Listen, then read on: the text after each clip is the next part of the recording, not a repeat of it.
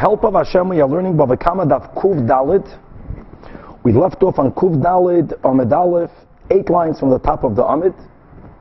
The Gemara is referring back to the Mishnah, a person who was withholding someone else's money, takes an oath denying that they have it or that they owe it. Then the person admits that they swore falsely, so the Torah says that the Gazlan has to pay both the keren and a chaimish and a karban.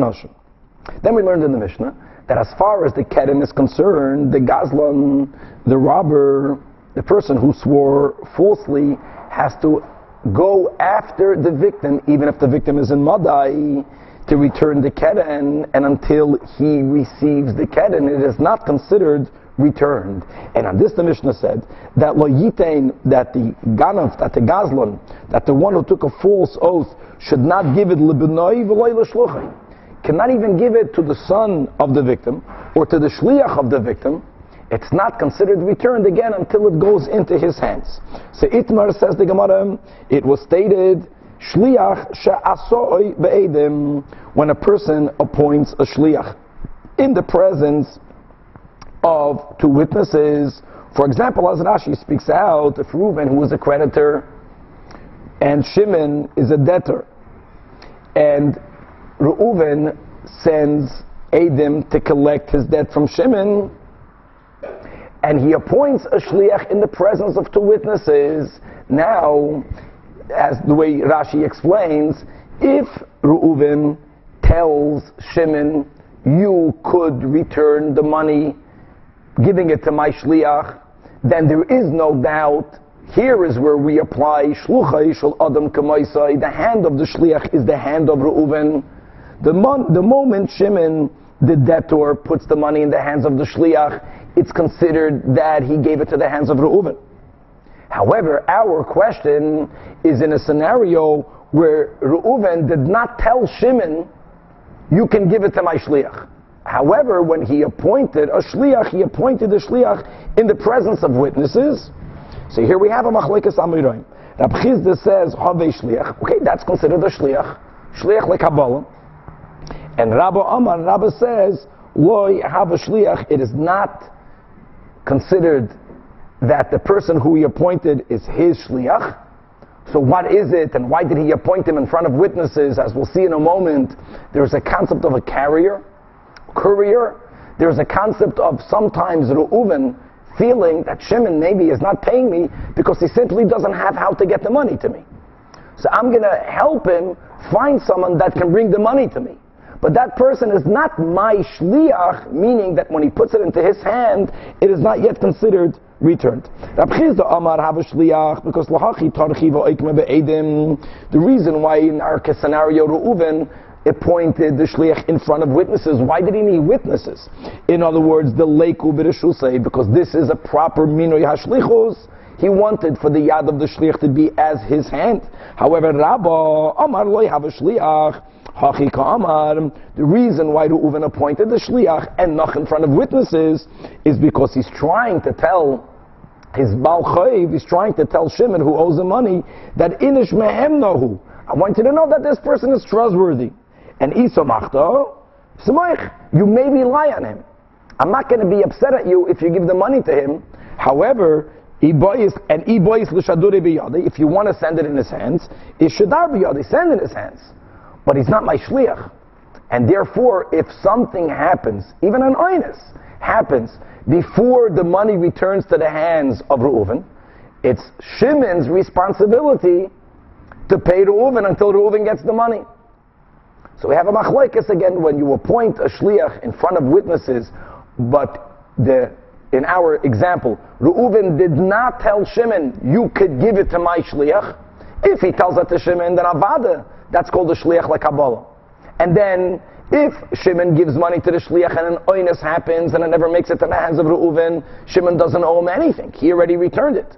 But if he didn't tell him that b'fanav, that's where we have a machlekes, Rab Chizda and Rabbo. Baruch atah Adonai Eloheinu melech haolam shehakoil niyeh b'dvarim. Alright, says the Gemara Tanan, we're quoting a Mishnah Bava Metzia, and this is going to be a question against the opinion of Rav Chizda. Hashoyel asapara. If a person is borrowing a cow, the shilcha and the mashel, the lender, sends the cow biyad benoi in the hands of the lender's son, the mashel's son, biyad avdoi, or in the hands of his servant, or biyad shluchai, or in the hands of a shliach, or if the mashel of the lender is sending the cow in the hands of the son of the shoyel, of the borrower, or in the hands of the eved of the borrower, or in the hands of the shluchai of the borrower. And before the cow reaches the actual possession of the borrower, umesa, the cow dies. And let's remember that when it comes to the responsibility of a shoyel, even if it's an oines, he's chayiv to compensate the lender. Here it died ba'oines, but it died before it actually came into the possession of the shoyel. The question is the shoyel chayiv or not? So says the Mishnah that he's pater. In other words, since it did not come into his possession, so he's not yet responsible. End of the Mishnah. So says the Gemara, Hai shluchai, in the latter case of the Mishnah, that the lender send it in the hands of the shliach of the borrower. And we're saying that it's not yet considered in the possession of the borrower, hechidami. Idoli also be'edim. If he appointed the shliach b'chlal without edim, then minoy yadinan. In other words, why would the lender be allowed to send the cow in the hands of someone that we don't know is the shliach of the borrower? Elot must be, no, the asa be'edim, that he appointed, since the borrower appointed a shliach be'edim, so we know he's a shliach, and nevertheless it says in the Mishnah, pater, which proves that until the shoyel hears directly from the mashal, they communicate to each other. The shoyel tells the mashal, this is my shliach. If he doesn't tell it to him, even though he appointed a shliach be'edim, it's not considered his shliach. So this is a question against Rab Chizda. So answers the Gemara, just like Rab Chizda explained elsewhere, as we'll learn later in this Amid, really he was not appointed with edim, which is why the Mishnah holds it's not a shliach. Why did the lender give it to that person? Because the lender knows that this person is connected to the borrower. Either he's his hired hand, he's his worker, or he is his lekitoi. So Rashi here says lekitoi means someone who the borrower gathered into his house. He's his companion. So you can't ask on the lender, why did you give it to him? Come on, I know that this person is the shoyel's, schiroi lekitoi. Hachinami here also, the schiroi lekitoi. However, had he appointed the shliach in front of witnesses, Rabbi Chizda stands his ground, then the shliach indeed will be a full-fledged shliach, shluch shalom kamoisai. Then if the mashal gives the cow biyad of the shliach, and the oinus happens, then the shoyel is going to be chayiv. Only because he is not a shliach, and which means he was not appointed be'edim. The worker is just to respond. So how did the lender know that he can give it to him? What did the lender think? The lender knew that this person is connected. He's his worker, he's his companion, v'chuli. And again, we're going to challenge Rab Chizda now from our Mishnah. It says in our Mishnah, again, that person who swore, denied a monetary obligation with an oath, and then admitted, has to return the keren, as we learned in the Mishnah, biyad of the nigzal in the hand of his victim. And the Mishnah says clearly, lo yitain, that the Gazlan should not give the keren, not to the son of the victim, nor to the shliach of the victim. Says the Gemara again, Hai shluchai, hechi dami. Exactly how did the shliach become a shliach? Same question. If the victim, Bechlal, never appointed him in front of Edim, then why would the Gazlan be allowed to give it to the stranger? It must be the Asoi be'edim. Nevertheless, what does the Mishnah say? That giving it to his hand is not considered returned. So again, that's a proof, like Rabba against Rab Chizda. So here is where Tirgam Rab Chizda, that he did not appoint him be'edim. How did the Gazlan know you can give it to him? Because this person is Chiroi Lekitoi. But had he appointed him be'edim, then he would be allowed to give it to him. Asks the Gemara, is that the case? Are you telling me Rab Chizda Abel Shliach Shasa be'edim, my hachinami dahav shliach, and the Gazlan fulfills his obligation, right, to give back the keren to the hand la'asher huloi, to give it to the hand of the shliach. So here the question is, Adatani Seifa, why did the Seifa of our Mishnah Daf Kuf Gimel? Right. As we learned that Takanas Hashavim, if the victim lives in Madai, you got to go to Madai. Now sometimes the keren is only a pruta. The ticket to go to Madai can cost 1,000-fold. And even if it costs substantial amount of money, people won't return it, so they allowed you to give it to the hands of Beis Din. According to Rabbi Chisda, the Mishnah always finds it preferable when the Mishnah wants to make a contrast, that this case, the din is like that, but in another case, the din is otherwise. The closer the case is, the better the contrast. Why didn't we use a contrast by saying, and let us add the words of the Bach, that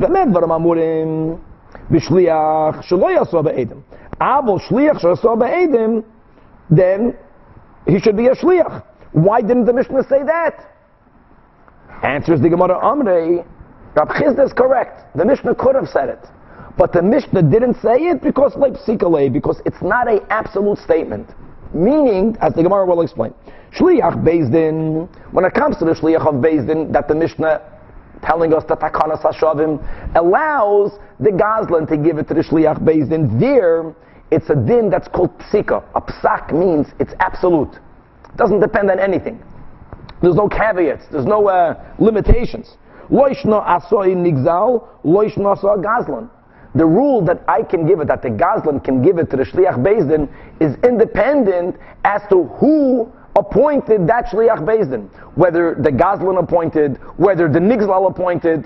If he represents the beis din, you can return it to him and it's considered returned. Have a shliach. So therefore, since it's an absolute case, you can always give it back to a shliach beis din. Psikale, it's absolute, so the Mishnah recorded it. However, when it comes to the shliach shasa be'edim, Rab Chisda says, 1 second, if the victim was the one that appointed a shliach b'fnei edim, taka, you can give it to him. But one thing is for sure, even according to Rab Chisda, that's only if the victim appointed the shliach in front of edim. By Gittin we learned that, shliach like Kabbalah, Gittin Kedush. But if the thief, if the Gazlan is the one that appointed the shliach, even in front of edim, then for sure it's not considered return. All that shliach is an extension of the robber. The chiyasoi nigzal, only then, according to Rab Chisda, even if he did not tell him the pun and give it to him, as long as he did it in front of edim. Who da have a shliach? Avol, but asoi gazlan is lo have a shliach. So therefore, like psikale.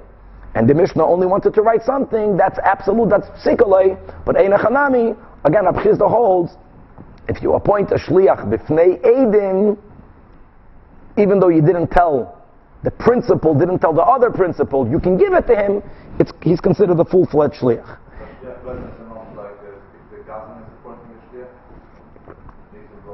That's the whole chiddush, and this says the Gemara, that which you just mentioned, that when it comes to giving it to the shliach beis din, it doesn't matter who appointed the shliach beis din. According to our Mishnah Psikale, there is another Tana that disagrees with that. Ulafuke mahai Tana. That what the Tanya, that Rab Shimon ben Elazar says that shliach beis din, even when it comes to takanas hashavim, and therefore the robber can give it to a shliach beis din if she'asoi nigzal, if he was appointed by the request of the nigzal of the victim, even if loy asoi gazlan, the robber didn't appoint him, but he gave it to him. That's good. Oy asoi gazlan, or if the robber was the one that appointed the shliach beis din as a shliach, the shalach hala the natal esheloi miyadai, and the victim actually picked up the money, then and only then is he pater. Which implies the braisa that if the gazlan was the one that appointed the shliach beis din and the victim didn't yet pick it up, then it's not considered returned. In other words, it's also like psika. According to the Tana, Rab Shimon ben Elazar, our Mishnah does not agree with Rab Shimon ben Elazar. So our Mishnah wasn't liflik v'litnei b'didei because psika loy psika, but Rab Chisda stands his grounds. More on this machlekes. Rabbi Yochanan and Rabbi Lazar, they both paskin like Rab Chisda. Ta'amir tarvayu, that shliach she'asoi be'edim. If one shliach wasn't pointed in front of witnesses, even though, like in the beginning case, Reuven and Shimon owes money to Reuven. If Reuven tells Shimon, hey Shimon, I am appointing a shliach, you can give it to him, according to Rashi, That's for sure. That's the case of a real shliach. Even Rabbi agrees with it. Here, Reuven never told Shimon anything. He appointed the shliach in front of Eidim. Here, Rabbi Yochanan, Rabbi Lazar, like Rabbi Chizda hold, have a shliach. The Mishnah Seinu. The obvious question, right? The Mishnah says that in the case of this robber that has to give it la'asher huloi, the Mishnah says don't give it biyat shluchai. So here they give another solution to explain the case of the Mishnah, aside of the one that we learned before. That it could be b'mamtzi lo shliach. Here we're speaking about a case where the victim only is making a shliach available. He never appointed a shliach. What does that mean? The Amar Lei, the victim tells the shliach, here's a chayin, Isli Zuzi Gabaplonia. That guy owes me money. Because that guy swore, and then he admitted. And he's not sending me the money. So the victim is giving him the benefit of the doubt. He's saying, Mistama, he's not sending me the money. He doesn't have with whom. It's Chazile, appear in front of him. Maybe the only reason why he's not sending me the money is because he doesn't have with whom. And if you go in front of him, then he'll have it in front of with whom. It's called a courier. But not as my shliach. That is where the Mishnah says that it's not considered return. But had he appointed him in front of Eidim, then he would be considered a shliach. Or inami, that our Mishnah is like Rabbi Chizda explained, that our Mishnah is that he did not even appoint a shliach in front of Eidim. You asked the question, how will the robber even know that he can send it in his hands? Because everyone knows that this person is connected to the nigzal. But again, if he would be appointed with Eidim, then he's considered a full-fledged shliach. Now, Amar Rabbi Yehuda Amar Shmuel. Whether Shmuel will agree with Rabbi Chizda or not is really something that the Rishonim speak about. And it's irrelevant. We're giving a similar but different scenario. Turning to Daf Kuf Daled Amud Beis. Get more on the dinim shlichus. Ein mishalchen ma'ois bidi yoy kanei, which means like this. Let's say whether it is a depositor that has something in the hands of his custodian, in the hands of a shomer, whether it is someone, a creditor, to whom money is owed, and there is a bal chayv that has that money, he gives a shliach, the creditor, some personal symbol of his. He gives him his ring, his seal ring. He gives him something personal, ki'ilu proof that shliach is connected to the creditor, that he's connected to the bal hapikadon. And that person comes over to the shomer, and he tells the shomer, here's a chayin, whatever it is that you need to return, you can give it to me. And to prove that I'm connected to him, he shows him this personal item. Now here, we're not even speaking about a case where, let's say, the owner of the item appointed him in front of Eidim. We do have Eidim that testify that he gave him this personal item, but not that he appointed him as a shliach. How do you know? How will if Shimon owes money to Reuven, how will he know that this diyoy kanei taka belongs to Reuven? So for that he had Eidim.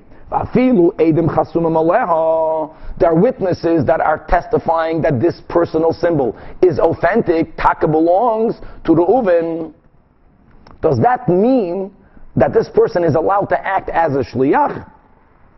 So says Shmuel, ein mishalchen nois b'diyoy kanei. And again, afilu eidim chasumim aleha. Ein mishalchen doesn't mean you're not allowed to send. If he sends the money and an oinus happened, that's the key, and the money never returned to its rightful owner, so then, in this case, the bal chayv or the shomer will be chayiv. Why? Because they never gave it back. It's not considered returned yet. Just someone holding onto the diyoy kanei from its owner does not make him into a shliach. Now, l'chora, this is even less than appointing a shliach with Eidim. Now, Rabbi Yochanan is even more lenient. It's not only does he l'chora hold it with Rabbi Chizda, he even by a diyoy kanei that im Eidim chasum aleha, if this person, this courier, has witnesses that testify or that sign the document that this diyoy kanei belongs to Reuven, belongs to the depositor, this is enough to make the courier into a full-fledged shliach. And if you return the debt to him, or if you return the article to him, it's considered returned, and now if an oinus happens, you're off the hook. So they asked in the yeshiva that according to Shmuel, my takanta, how can a person send money in the hands of a shliach if that person is not considered a halachic shliach lekabbalah?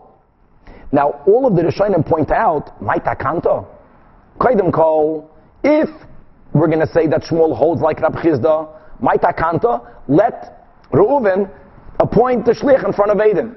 And let's go, even if you're going to say that Shmuel doesn't agree with Rab Chizda, we started today's sugya by quoting Rashi and other Rishonim that clearly say that if not only a shliach is appointed, but in the case of Reuven and Shimon, Reuven lent money to Shimon, Shimon has to return it to Reuven. If Reuven tells Shimon, I'm sending my shliach, give it to him, Kula al Mamayda, that giving it to that shliach is considered return. That's the din of Shlucha Shalom Kamaisai. So really there is a takana in the case where he was told so by in this case by the creditor, or by the owner of the article, by the depositor. But the question here is, if these things did not happen, what would be another way that the person who owes money can know that if I give the money to this person, I'm off the hook? What will be the option? So the Gemara says an amazing story. Ki had Rab Abba. Rab Abba have a masig zuzei b'd Rabbi Yosef bar Chama. Now we're going to speak at the end of this piece of the Gemara, the Rashba, who's going to amend the version, amend the Girsa. You should know, masig zuzei means money was owed. We're going to speak out later that there's another version that it wasn't the case of a loan, it was a case of a deposit, which is a huge difference, because when I deposit something, you're the shomer, that is still mine. You're just watching it for me. If I lend you money, we learned no veloit sonit. No, but let's begin with the version of the Gemara. Rab Abba lent money to Rabbi Yosef bar Chama. They did not live in the same cities. Rabbi Yosef bar Chama was the father of the famous Rava. Rabban Abaya, his father was Yosef bar Chama. Good. Now, Rabbi Yosef bar Chama was not returning the money. Pasha, they lived in different cities.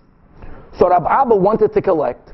So Amar Lei, Rab Abba told to his friend Rab Safra, who was traveling to the city of Rabbi Yosef in any event, that Bahadi the Asis, when you're going to come back, is Aisinu Nihali, go bring me back the money that is owed. That is what he told him. He didn't appoint him into a shliach in front of Eidim.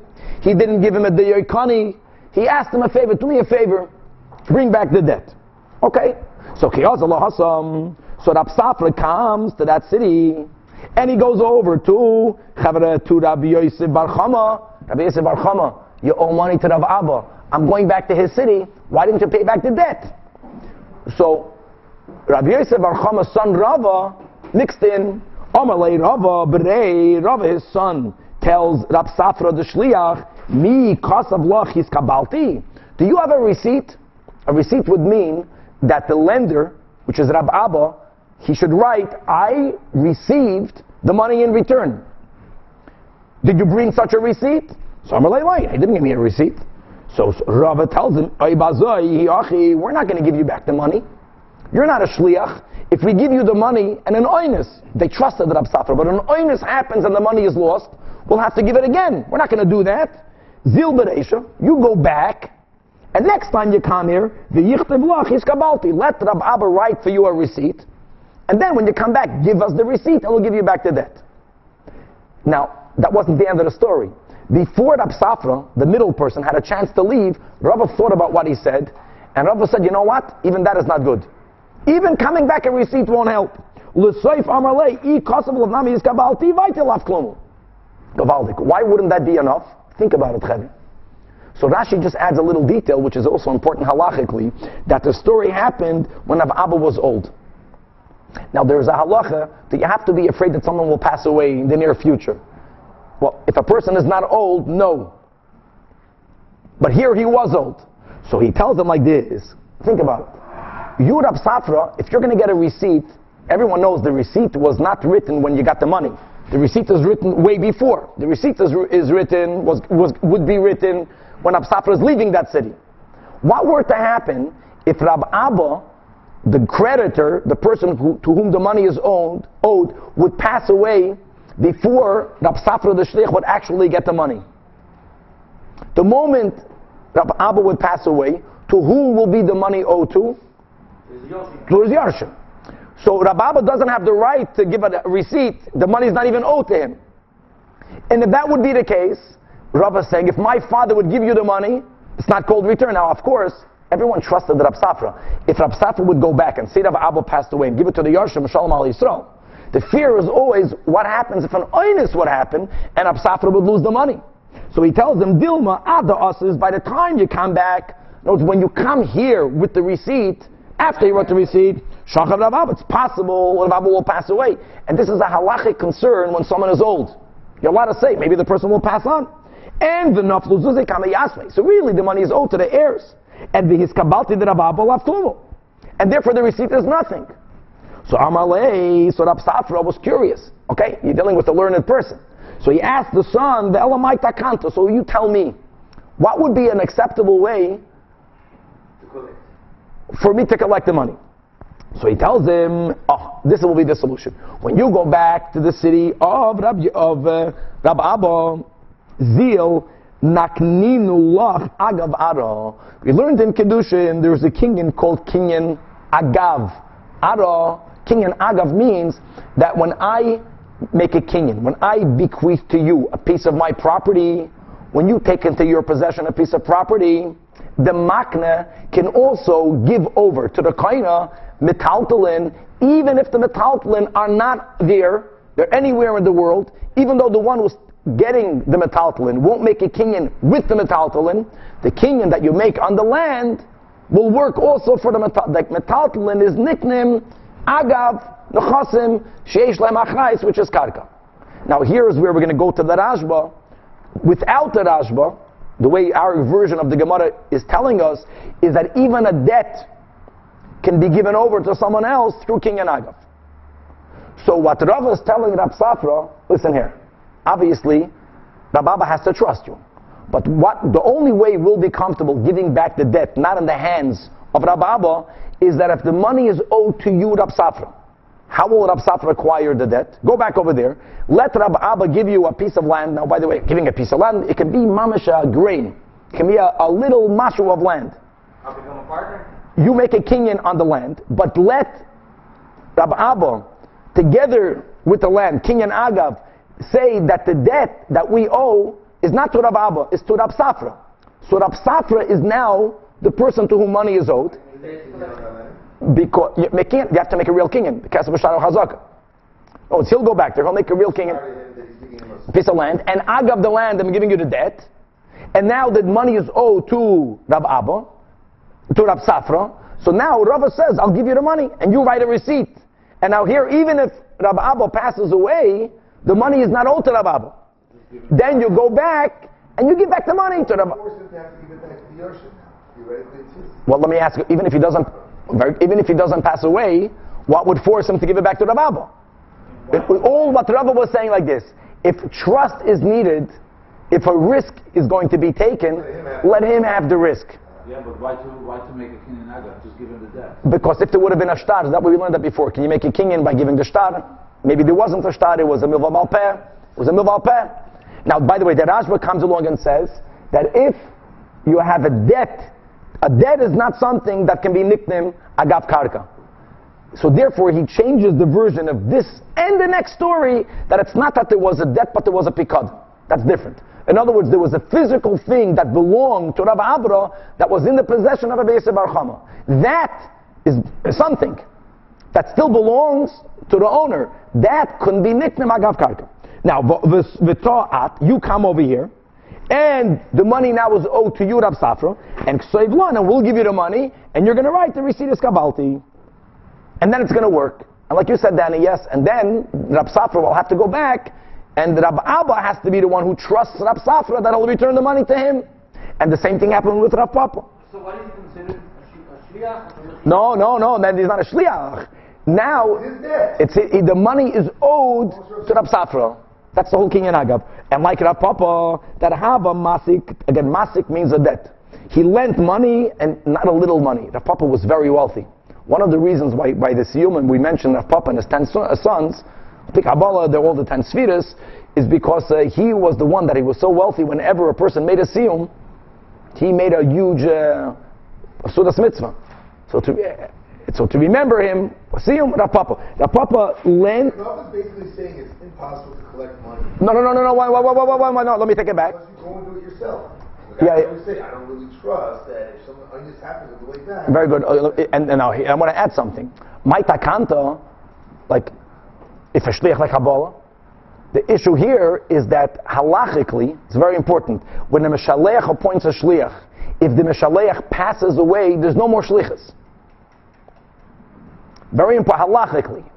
Now, we're proud Chabad Hasidim, but before Chabad Hasidim, that they're shluchim, just to understand, we just learned a few daf ago, I think on Pei Daled, very famous concept, that whenever the Torah speaks about Elohim, which means a Beis Din, we say Elohim by a Beis Din, it means Beis Din Smuchim, and when there's no Beis Din Smuchim, then what power do they have?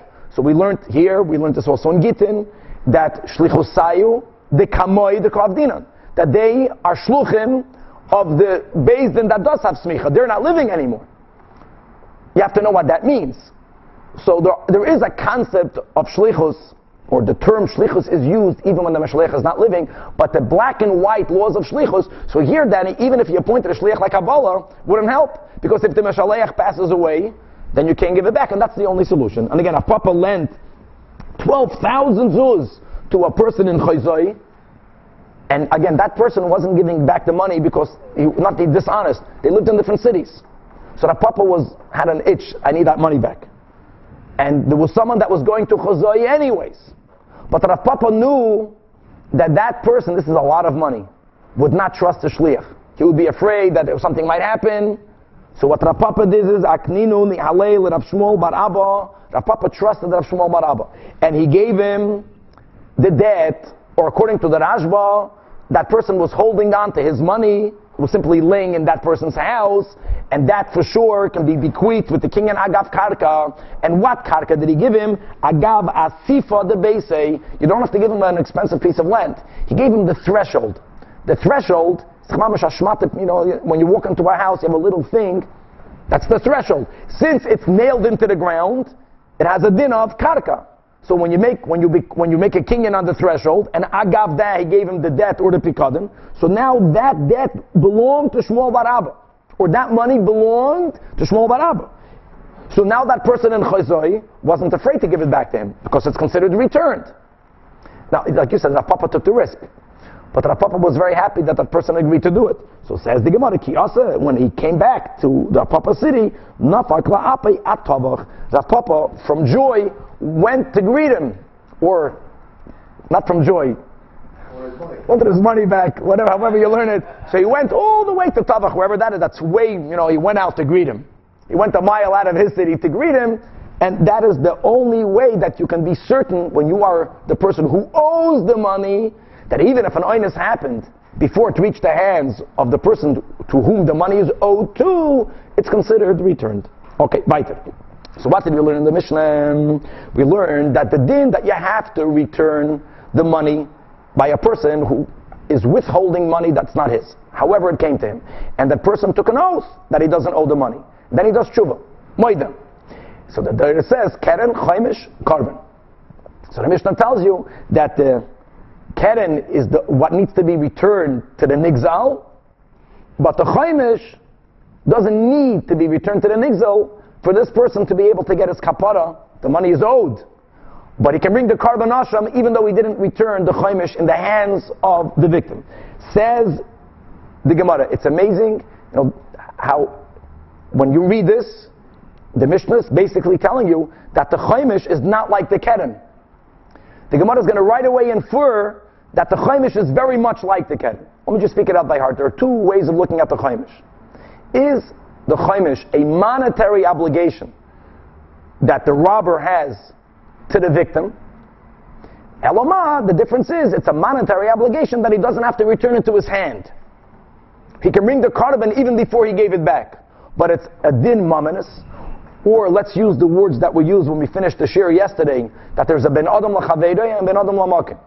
Does he owe, it's a ben adam lachaveiroi din, which is by the way enforceable in court, if that's the case, or It's part of his kapara. It's a mitzvah ben adam lamakim. For him to get a kapara, ben adam lamakim, he has a mitzvah to return him the money. But it's not a ben adam lachaveiroi chiyuv, because the keren he gave back. He never took the chaimish. The first nafkamina would be, is it something enforceable in a beis? A ben adam lachaveiroi, a monetary obligation between peoples, is something that is enforceable in a beis. If I have a mitzvah for me to get a kapara, to give someone a chaimish, you cannot take me to a din Torah for that. Nothing to do with you. You happen to be the lucky recipient. But it's a kapara on me, it's a ben adam lamakim. That's one nafkamina. Or see another nafkamina in the Gemara. What happens if the victim passes away? What happens, if the robber passes away? So the robber's monetary obligations, if he passed away owning land, is lien to the land, and therefore the heirs pay it back. If the chaimish is considered a monetary obligation as well, even if he passes away, the yarshim have to give not only the keren, but the chaimish. But if we view it as a ben adam lamakim for our kapara, so who needs the kapara? The robber. And the lashon Rashi over here, ein kapara lamesim. Ein kapara lamesim. Which is, by the way, the Rebbe, during the year, always said, hareine kaparas mishkavai. Either ein kapara lamesim because misa is their kapara, or they won't get a kapara by the chaimish being given. So there's no kapara, so therefore the yarshim don't have to give it back. Let's read it inside. So says the Gemara, Alma, we see from our Mishnah that memoinahu. So the Mishnah differentiates between the kerem and the chaimish. But the way Rashi says, the fact that the only difference the Mishnah gives is whether it has to be returned in the hand of the victim, or whether it doesn't have to be returned in the hand of the victim. That implies that's the only difference. But as far as what type of chiyuv is the chaimish, it's just like the keren. And therefore, the second difference, the imoyes, if the gazlan, if the robber dies, since he owed the money, if he owned the land, his debts are liened to the land. This is a monetary debt that's linked to the land, and therefore, Mishal Mele Yoshim. So that's a statement. From our Mishnah, we see that. And the Gemara continues, not only can you infer this, it's already, when you start learning this Gemara, you think, mamash, the opposite. The fact that Mishnah says that the chaimish does not have to be returned to his hand is that it's a whole different type of payment. Here we're saying the opposite. So the Gemara backs it up. And I'll prove it to you further from our Mishnah. Since it says in our Mishnah, Nasan Asaken and Nishbal chaimish, then what happens if the ganef, the gazlan, or the guy who withheld the wages, or the person who was denying that he was holding on to a pikadon, if he gave back the keren, and when it came to the chaimish, he took a fool's oath regarding the chaimish. I already gave you back the chaimish. So what did we learn in the Mishnah? The chaimish becomes the keren. And now you have to, if you do tshuva, you got the chaimish and the chaimish and the chaimish. Chaimish ala chaimish. So this says the Gemara, that's zicher the proof that chumshu mamaynuhu. Because if the chaimish would not be viewed as a monetary obligation, it's just a mitzvah on the gazlan to pay back. Even though he swore he doesn't have to do the mitzvah, the din of a chaimish is only when you swear regarding a monetary obligation. So that's taka proof. Not only do we have a proof from our Mishnah, double proof. So the Gemara says, "V'tanya nami hachi." We learned the Braisa, which also clearly states the same. We're going to call this Braisa number 1 because we'll see in a moment that Braisa number 2 contradicts Braisa number 1. It says in Braisa number 1, if a person robs his friend, and not only that, adding salt on the wound, and he swears that he didn't rob, or that he gave it back, and then he was maida, and now he owes him the kerem chaimish and carbon. So Umeisa, now he dies. So says the Braisa, Yarshim Mishalmim, not only the keren, but also the chaimish. Now the carbon for sure not. But Upturim and Asham. And like Rashi says, even if the robber already designated the carbon Asham, the Yarshim don't bring it. Ein kapara lamesim. And Abad, if they didn't separate the animal, the Yarshim don't bring the carbon for their father. But they have to give back the keren and the chaimish, clearly indicating that the chaimish is a monetary obligation, and therefore they have to give it back. Frag the Gemara v'Yarshim b'nei or shalumei chum shadavuan havu. Okay, let's read it straight. The Marshal takes out the parentheses. So that the Yarshim b'nei shalumei chum shadavuan, like we said, that the chaimish is considered a monetary obligation. Atkan Gavaldik. Says the Gemara, I will have a contradiction. And here we're going to quote the Toiras Kahanim. And before we take up the Toiras Kahanim as it is written in the Gemara, in Parshas Vayikra, I'm getting a chumash over here. When the Torah speaks about the din of a person who swears to withhold money and then is maida, you have this at the end of Parshas Vayikra, and you have it in Parshas Nasei. Now at the end of Parshas Vayikra, the Torah words it in a way that Toiras Kahanim points out that it appears that there's a contradiction. What's the contradiction? The Torah is saying in Peirik Hey Pasuk Chav Gimel that v'hoya ki yechte v'ashem, meaning the person withheld the money, he swore falsely, and now he's being moide. So v'heishev esak zela, the robbery needs to be returned. Asher gazel, that he robbed. So the Toiras Kahanim says that the words v'heishev esak zela implies that the robbery has to be returned whether he's living or not. It has to be returned, implying even if the robber died, it has to be returned. Asher gazel means that he robbed. That implies that the children don't have to return it. Only he who robbed it has to return it.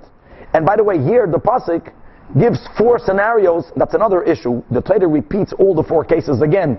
So the robbery, oishik asher ashak. We spoke out yesterday that Rashi says in Chumash, oishik means someone who frauded, but we're speaking about someone who hired a worker, who owes them wages, and who's withholding the wages. Here also the same. Esa oishik, the withhold wages, very generally termed, implies whether the one who withheld it is the one who's here having to give it back, or even his children. That wages need to be returned. Asher Ashak means that he defrauded. Like Esapikoden, Asher Hafkad Itoi, or the article that was given to him in trust, that he swore that he doesn't have, or he swore that he gave back. Again, that it should be given back, that he withheld. Or here's the 4th case. Or the Aveda that he found, there were samanim, and the person swore that he never found it, or he swore that he already returned it. And again, this contradiction, it has to be returned, or he who took it has to return it. So the Toiras Kahanim answers, the way you reconcile it is, the keren has to be returned by even the children. The keren has to be returned even if it's not by the one who robbed it. But the chaimish, that's the whole Toiras Kahanim, only has to be given by the one who stole it. That he stole. That he stole, the keren goes on anyone, and the chaimish only on the father. So v'riminu, and now we're going to pick up the Toiras Kahanim. The Toiras Kahanim continues, Adayin ani yomer, even after this drush, I can still argue that when do we say that the heir, that the child does not give back the chaimish?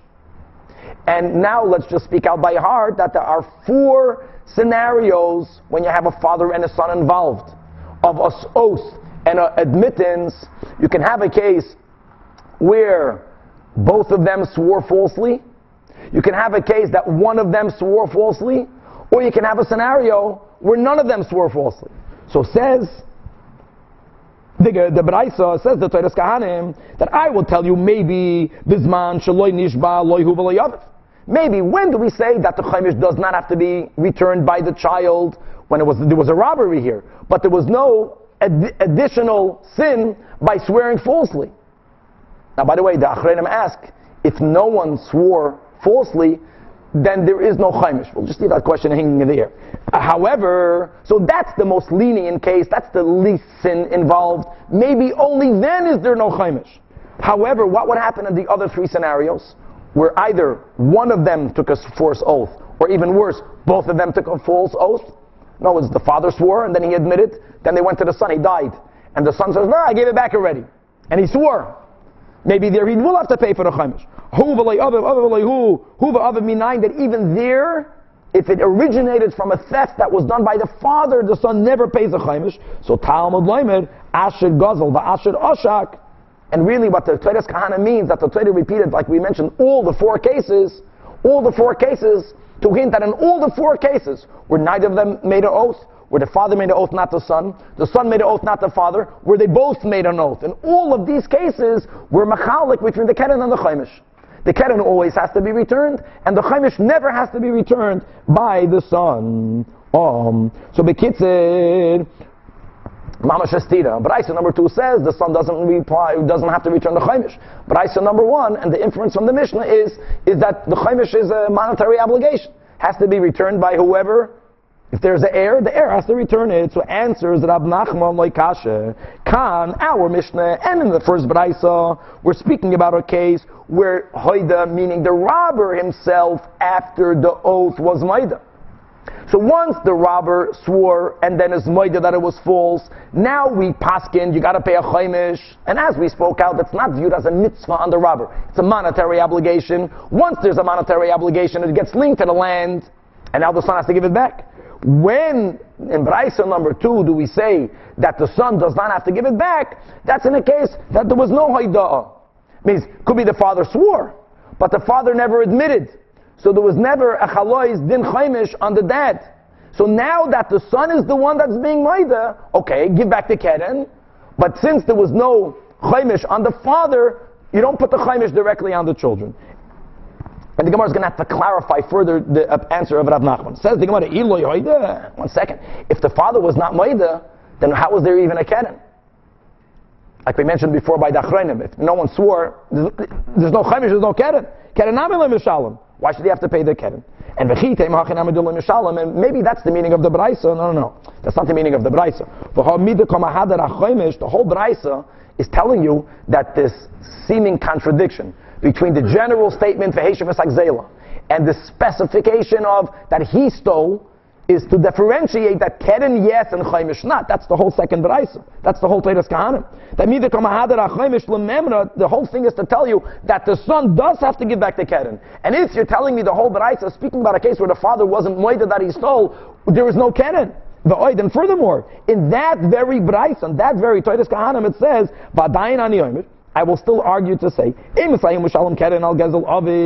maybe when does he have to give back the keren? Now we're going into the opposite.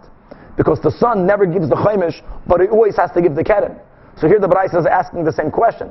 Maybe the son only gives back the keren when there is the greatest case of sin, which is that they both swore falsely. Only bisman shenishbahu and aviv.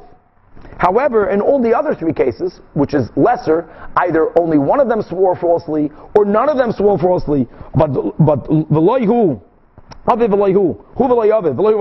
Meaning that the keren has to be returned. So here also, the Braisa says, from the repetition of the 4 cases, Zela, Oishik, Aveden, Pikaden, from that, Yesh Talmud. And here we just make an interruption. What the word Yesh Talmud means, that is the source in the Chumash, that no matter what happened, the son has to give back the keren. Or maybe the word Yesh Talmud means Yishtalmu. Yishtalmu means you have to give back the keren. What's the difference if it's Yesh Talmud or Yesh Talmud? Rashi says, when someone was hearing this Teiras Kahanim, he wanted to know whether Yesh Talmud means that giving back the keren is sourced in the Chumash, Gzeras HaKasuv, or it's a Svara, Yesh Talmud. And there are many nafkaminas, not for now, between if something comes from a pasuk or if something is only a svara. So when this Braisa was being said, it's like parentheses. The Yosef Rav Huna and the Karmala Shmaitzer. So Rav Huna was repeating, Teiras Shabbat Peh was learned by heart. He was, and Yesh Talmud. So Amalei Rabba Berei, so Rabba, when he heard it from his dad, says, 1 second, Yesh Talmud Ka'amar Mar? Did you say the words Yesh Talmud? Or Yesh Talmud Ka'amar Mar? So Amalei, no, Yesh Talmud Ka'amino. Meaning that Umiri Boy the Krai, since the Torah repeats these 4 cases again and again, that's again the limud that no matter, even in the lowest level of sin, which is no one swore, imagine, even there the son has to give back the keren. So 1 second. So what are you Rav Nachman saying? That the second Braisa is speaking about a scenario that what? That there was no oath. When the second Braisa says that this din is on all the cases. Where there was no oath, when there was an oath, speaking about the father. So Amri, so they explained Rav Nachman, my loy hoida aviv. Yeah, the father was not moida. That's where the son never pays a chaimish. But hoida benoi. But the son was moida. How do we know that you got to pay even the keren? Because the son is moida. Gewaldig. So it makes sense. Again, when the father was nishbava hoida, so there's an obligation on the father to pay the chaimish. Chaimish is mamayna, it's linked on the land, the son has to pay it. The whole Teiras Kahanim was speaking about a scenario whether the father did swear or did not swear. The point is the father was not moida. When did we find out that there's a gezela? After he died. The chaimish is not on the sons. Still, the Gemara is not happy. Okay, the father was not moida, but there was a robbery here. And you just said from the Torah's Kahanim that in all the cases, the son has to pay back the keren. What will be a case? Also when the son swore.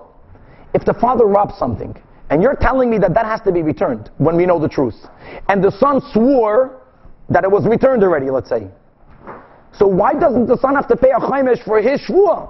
That's $1 million question. Don't forget, he sinned by the fact that he swore falsely. And he owes the money because the keren doesn't belong to the father. It's liened on the land. So why isn't there a chaimish for that? So to answer this question, they had to further clarify, it must be b'she'en gezeilah kayemes. If the gezeilah would be kayemes, if the item that the father stole is here in existence, and the son swears falsely, let's say I already gave it back, or it was never stolen, or he swears something which would have allowed him to keep it, and now he's doing tshuva, of course the son has to pay a keren v'chaimish, not his father's chaimish, his chaimish. But when the gezeilah is not kayemes, since the father was not moida, even if the son swore falsely, he didn't swear on something that's kayemes. Then even the keren should not have to be paid. Why do you have to pay the keren? So the Gemara said, the ikachrayis means that, like we mentioned, the father owed the money. The father had land. When the father has a debt, it's automatically liened to the land. That's why the children have to pay back the keren. And now we're going to read the Gemara like the version of Tosfos. Rashi takes up the next lines. We'll learn it straight like Tosfos. Still asks the Gemara, even if the father owned land, since there was a debt that's mavo al pehi, it's not kayemes, and umivo al peh ein agoyva lemin ayosha lemin al kochais. And as Tosfos explains, even though midrabanan, we're going to learn later a Mishnah that mishum kvoid avihem, if the father had a debt, let the children pay it back. But that's only midrabanan. The Torah's Kahanim is giving us psukim midairaisa. If the whole case of the second braisa of the Torah's Kahanim is speaking where she'ein gezeilah kayemes, there is no chiv midairaisa. So Amri, they answered daf kufei b'she'amad b'din. So now we have the whole case that the father was taken to a din Torah. The father swore that he doesn't owe money. The father was not moida, but they paskin had proof you got to pay. So once they paskin that the father has to pay, that debt is lien to the land. That's why the children have to give back the keren. So now we're going back to the question. If so then the chiyuv of the chaimish should also be lien to the land. Not to the person? No, he owes it to the person, but it's a lien. So Rabbi Yeshua, lefi she'ein mishalman chaimish al kfira shibut karkois. I guess the father was not moida. When the father was not moida, there was never a chiyuv on the father. But he owes money. So the question always comes back, if the son swore falsely, why don't we view it as a person who's swearing to withhold money, who's now being moida, now the son should be chayiv a chaimish? So the Gemara says that since the debt is only a land debt, because it originated by the father owing money linked to the land, and there's a rule that ein nishbain al karkois. So the oath that the son took, that he already gave back the money or whatever, he doesn't owe the money, that oath is not a real oath. Now there's an isur of swearing falsely, but the whole parsha by Yikra Nasi that if you swear b'negei mamanis and then you're moida yechayv keren v'chaimish is only when the oath is a halachic oath. So if the whole debt is regarding land, since Einish Vayin al Karkois, that's why the son will be Chayv the Chaimish. That's one answer. And Rava goes back and Rava says like this. What's the whole question? The whole question here is that if the article exists, let the son be Chayv the Chaimish. So Rava says the article exists. Not that there is no article, and it's a debt to the land. The son did not know where the article is. Rava says,